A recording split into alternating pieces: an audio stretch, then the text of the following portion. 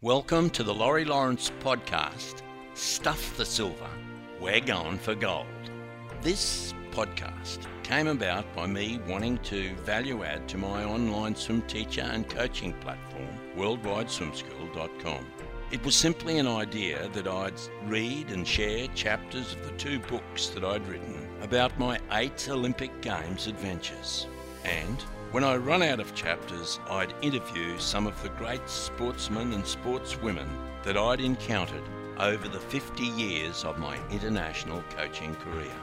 Tell your friends, if it helps one person expand their lives a little or achieve their dreams, it will have served the purpose. If it doesn't do this, try at least to remember, the harder you work, the harder it is to surrender. This one, the Gold Medal Bar. If you are a fun-loving, outgoing individual, one of the real joys of international competition lies in the friendships you forge. These may be made on the playing field, the athletic arena, or in the swimming pool. They can be between Australian team members or between Aussies and people from other nations. At Olympic Games, international friendships are most often cemented within the fabric of the village life. The meeting places are many: the dining hall, the flashing discos, the movie theatres, the hairdressers, the games rooms, the coffee shops, or any one of dozens of other little spots where athletes congregate. At these places, the world meets, swapping yarns and badges, and talking of training methods and of future dreams and aspirations. In faraway countries, there are always those exciting places outside the village which seem to attract the athletes. In Barcelona, it was the Ramblers. In Seoul, it was Itaewon, a shopping area where you could buy anything from imitation Reeboks to Korean antiques.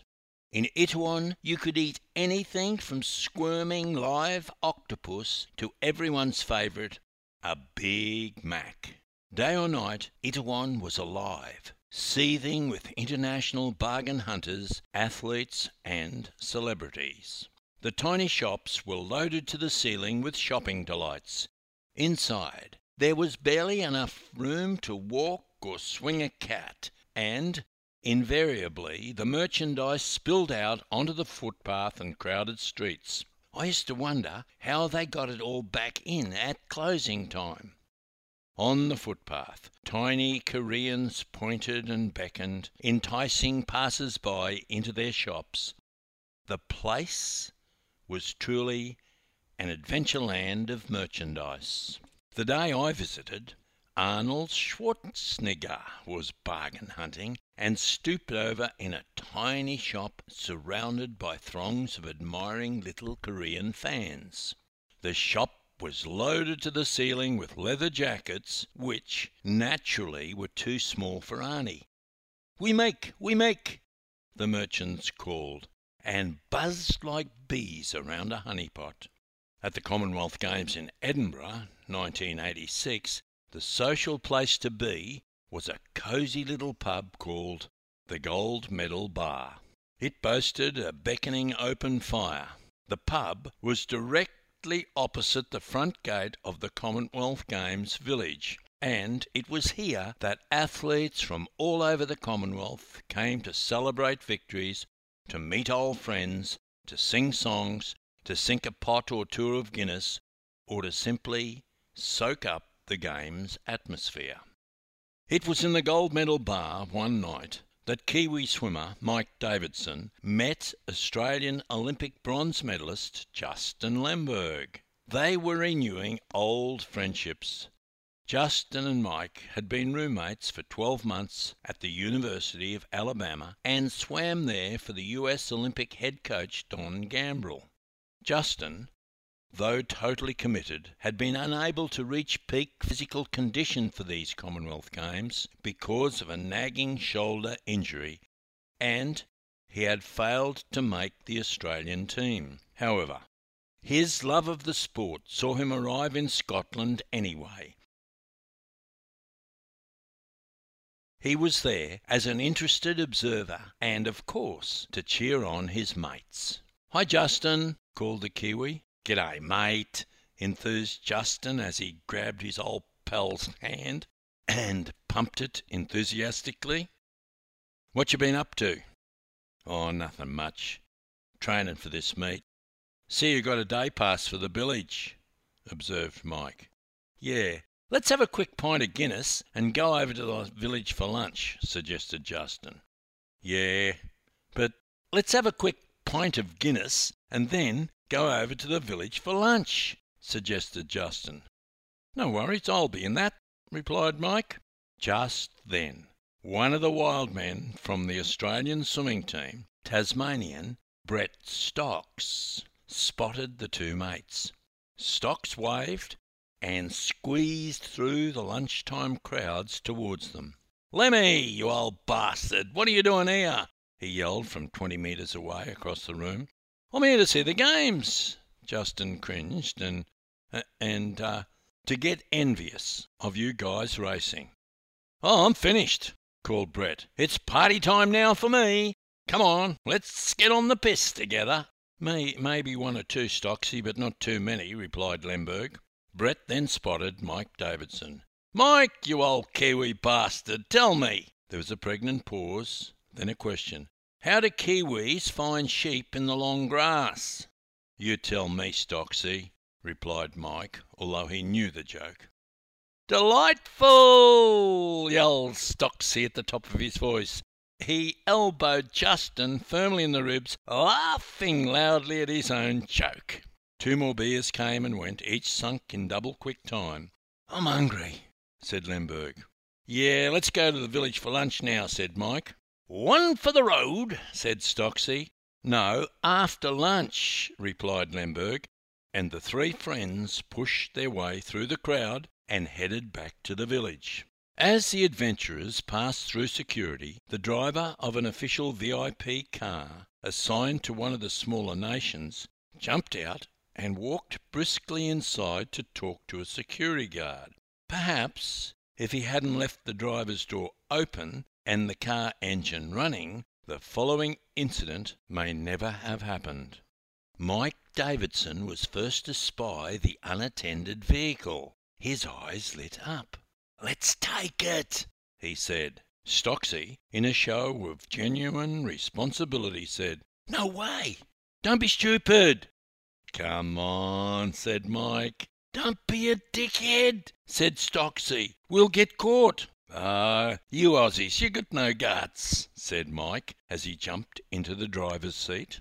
Stung into action by the Kiwi taunt, Stocksy couldn't refuse the challenge. He jumped into the back seat while Lemberg rode shotgun in the front. "We won't get past security," said Stocksy, as Mike drove confidently up to the gate. Justin sat in silence. "Shut up and let me handle this," said Mike, as he eased the car towards the exit. "We won't get away with this," said Stocksy. "No way." "Relax," said Mike. We're bloody dickheads. We're dickheads," said Lemberg. "My adrenaline is pumping as though I'm going to race. We'll get caught." "Just relax, relax," said Mike, and he drove confidently up to the security guard on the gate. "Accreditation, please," asked the Scotsman. Mike flashed his athletic accreditation. "We're due at the athletic stadium in half an hour," said Mike, smiling. "Have a nice day," replied the Scot, as he waved them through unchallenged. 100 metres down the road, Stocksy shouted, "Here, let me drive! Let me behind the wheel!" "No way," said Mike. "I'll drive. We'll head to London for the day. It's a great day to see the English countryside." There must be such a thing as fate, because once they turned into the main street, the traffic slowed to a crawl. Mike put his head out of the window and called to a pedestrian. "What's the hold-up, mate?" "Oh, the Queen's in town for the athletic finals. The security's doubled. The traffic's murder," was the reply. "Oh, no," groaned Justin. "There's a cop car ahead." "We can do without those bloody cops," said Stocksy. "Don't worry," reassured Mike. "They're not after us.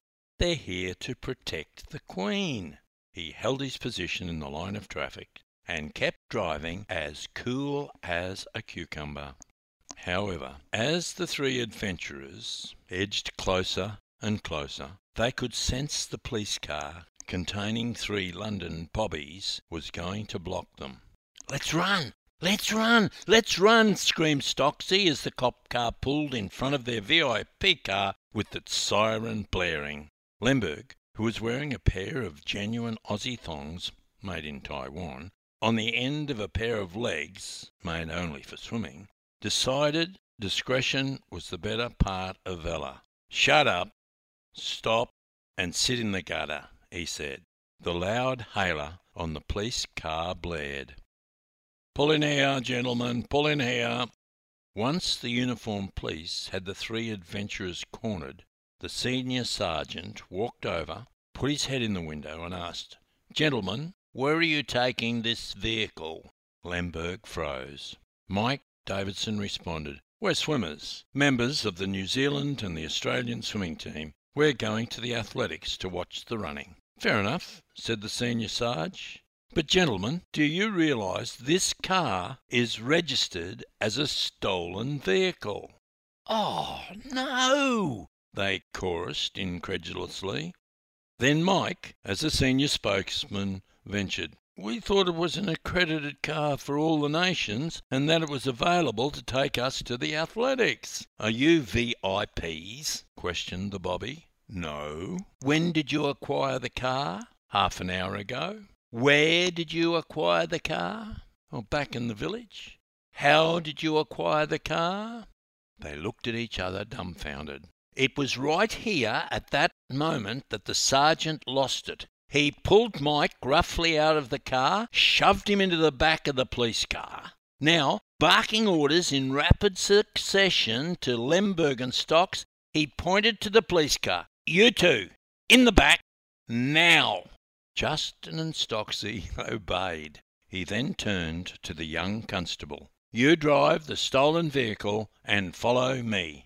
The sergeant jumped into the police car and accelerated back to the village. The siren blared, the lights flashed, and the 3 young swimmers sat quietly in the back like naughty little boys. The policeman grabbed the 2-way and radioed ahead. "Car 16 to base, car 16 to base, returning stolen car to village. Have apprehended thieves. Have a cell ready. We'll be back soon. Over." Davidson, Lemberg and Stocks were stunned. "A night in a Scottish jail?" Mate, we're not thieves," said Mike meekly. "Shut up," replied the sergeant. Back in the village, the New Zealand and Australian team managers were summoned to the front gate. The Kiwi manager arrived armed with New Zealand ties and pins, keen to pacify the irate policemen and the Scottish officials. Tom Brazier, the Australian team manager, arrived white-faced and nervous. "What have you done this time, Stocksy?" he asked. "Nothing, Mr. Brazier," replied Stocks innocently. The 2 officials disappeared into the office. Half an hour later, the New Zealand manager reappeared. "The old tie trick didn't work this time, fellas. You are in a bit of trouble," he said. "Come on, Mike," he called, and jerked his head in the direction of the village. Davidson jumped up. "See you, fellas," he called, and meekly followed his team manager back to the village. This left the 2 Australians alone, sitting, staring at each other in stony silence. Each was occupied with his own thoughts. After a further half an hour, a drained Australian team manager, Tom Brazier, emerged. He looked at Lemberg and said, "You can go. You're lucky they are not going to press charges. You're not on the official team, so there's nothing I can do to discipline you." Then he turned to Stocksy and said, "As for you, there'll be a meeting of the team management over this incident. I'll let you know the outcome later." The 2 Aussies stood up, relieved that it was over, and went their separate ways. Brett Stocks was sent home and suspended from competitive swimming for 2 years. Justin thanked his lucky stars Mike Davidson was forgiven. The message of this story for any young sportsman is clear. One thoughtless moment can cost you dearly. Stocksy was out of the sport for 2 years. Thank you for listening to this latest episode of Stuff the Silver, We're Going for Gold. To stay up to date with all episodes, please subscribe to this podcast. For more information, visit laurielawrence.com.au. It's alive to the fire!